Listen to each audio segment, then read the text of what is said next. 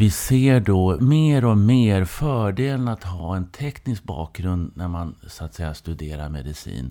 Det behövs matematiska kunskaper, datakunskaper, tekniska kunskaper, och mycket av fronten inom medicinsk forskning är teknikdriven idag. Och det är därför det är så roligt att jobba med medicinsk forskning på då en teknisk högskola som KTH.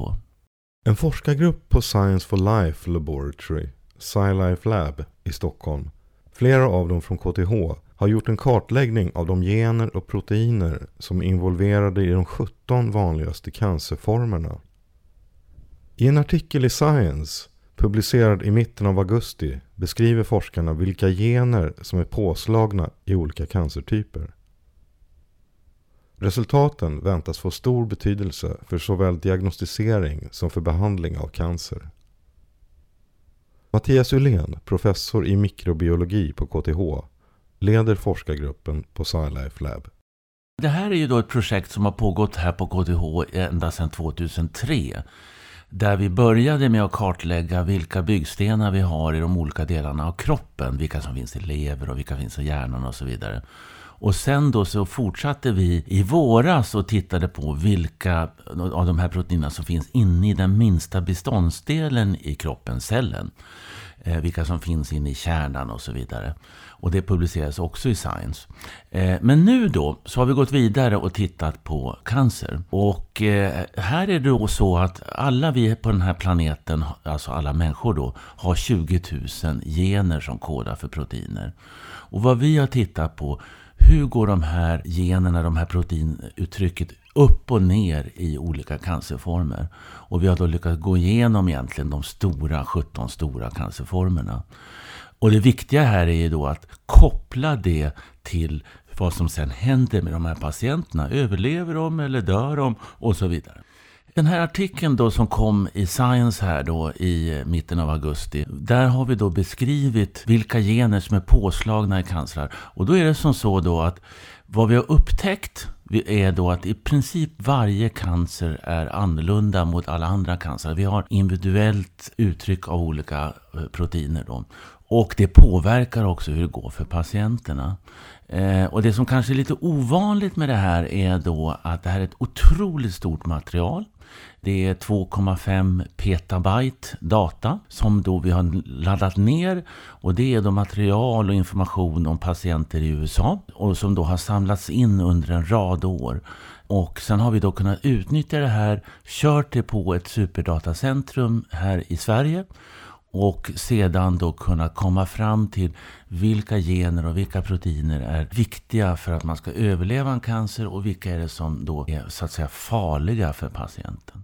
Vad vi kommer fram till då, det är då att det inte är så att det finns en speciell cancergen som är farlig eller någon annan gen som kanske är väldigt bra, utan varje cancer är individuell. Och vi har då genom det här arbetet då tittat i detalj på 8000 patienter, och i princip vad vi så att säga kommer fram till att i framtiden så borde man titta på varje cancerpatient på samma sätt för att se liksom de mera globala, holistiska nivåerna av alla proteinerna för att sedan avgöra hur man ska behandla patienten.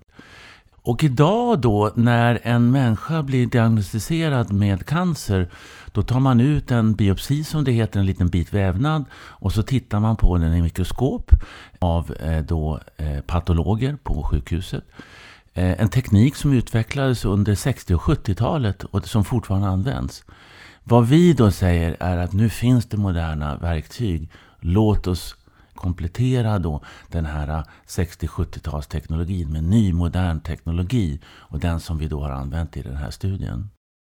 En stor del av cancerbehandlingen idag är ganska grov och den är väldigt toxisk då, därför att du både skadar cancern förstås men också normala vävnader. Och det finns ju väldigt mycket nya lovande läkemedel som också har kommit ut på marknaden som är mer målinriktade. Och inte minst här då på KTH så har vi en stor grupp som jobbar med affibodies just för det här. Så att det här är då ett så att det är ytterligare arsenal. Men man ska så att säga inte glömma bort att vi har en diagnostisk bit som säger hur ska vi behandla den här patienten, och sen har vi ett annat arsenal av saker där vi vill titta på nya sätt att målsökande läkemedel. Och det kan man också säga att den här studien som vi nu har genomfört och publicerar i Science, så kan man då få indikationer på mål, alltså proteiner som vi borde ha målsökande läkemedel mot. Så att det är ganska spännande nu att vi faktiskt kan definiera en hel del av de mål för framtidens läkemedel i den här artikeln. Om man går in på ett apotek idag så brukar jag säga att ungefär 99% av de piller och läkemedel man ser på hyllorna är ju riktade mot proteiner. Så att proteinerna är ju mål i princip för alla läkemedel och kommer så vara i framtiden. Problemet med cancer är ju då att vi har 20 000 gener som kodar för proteiner, det vill säga vi har 20 000 proteiner i kroppen. Men det är ju samma proteiner som finns i cancern. Det är inte så att cancern helt plötsligt liksom dyker upp något nytt protein. Men däremot är nivåerna olika. Och det är ju då förstås ganska svårt att hitta någonting som tar liksom på någonting som är hög nivå och sen så inte skadar dem där man har lite lägre nivå i normala vävnader. Och det är därför det finns så mycket biverkningar med cancerbehandling. Ja, det är otroligt spännande vad som nu händer inom medicinsk forskning, där nu grupper över hela världen börjar dela med sig av sina data. Man kan alltså ladda ner data från andra grupper och sedan återanalysera dem, checka vad de har kommit fram till, men också lägga ihop det med sina egna data. Det här kallas då open access i så att säga forskarvärlden. Och Wallenbergstiftelsen då, som har stött det här projektet väldigt, väldigt generöst under då väldigt många år, har då bestämt att vi ska lägga ut all den här informationen som vi tar fram här i det här projektet med KTH som bas då i sån här open access-miljö. Och det betyder att alla data som vi har tagit fram, och det är nästan över 1000 personår av jobb, det ligger då fritt tillgängligt för alla forskare i världen. Och det är ju också skönt då att se att i det här fallet, i Pathology Atlasen som vi nu släpper, då har ju vi i vår tur laddat ner data från amerikanska forskare.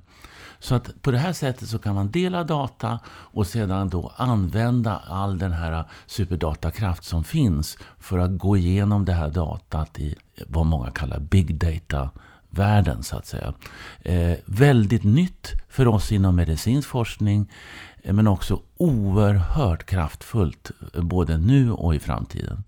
Det är också roligt tycker jag att vi ser då mer och mer fördelen att ha en teknisk bakgrund när man så att säga studerar medicin. Det behövs matematiska kunskaper, datakunskaper, tekniska kunskaper, och mycket av fronten inom medicinsk forskning är teknikdriven idag. Och det är därför det är så roligt att jobba med medicinsk forskning på då en teknisk högskola som KTH.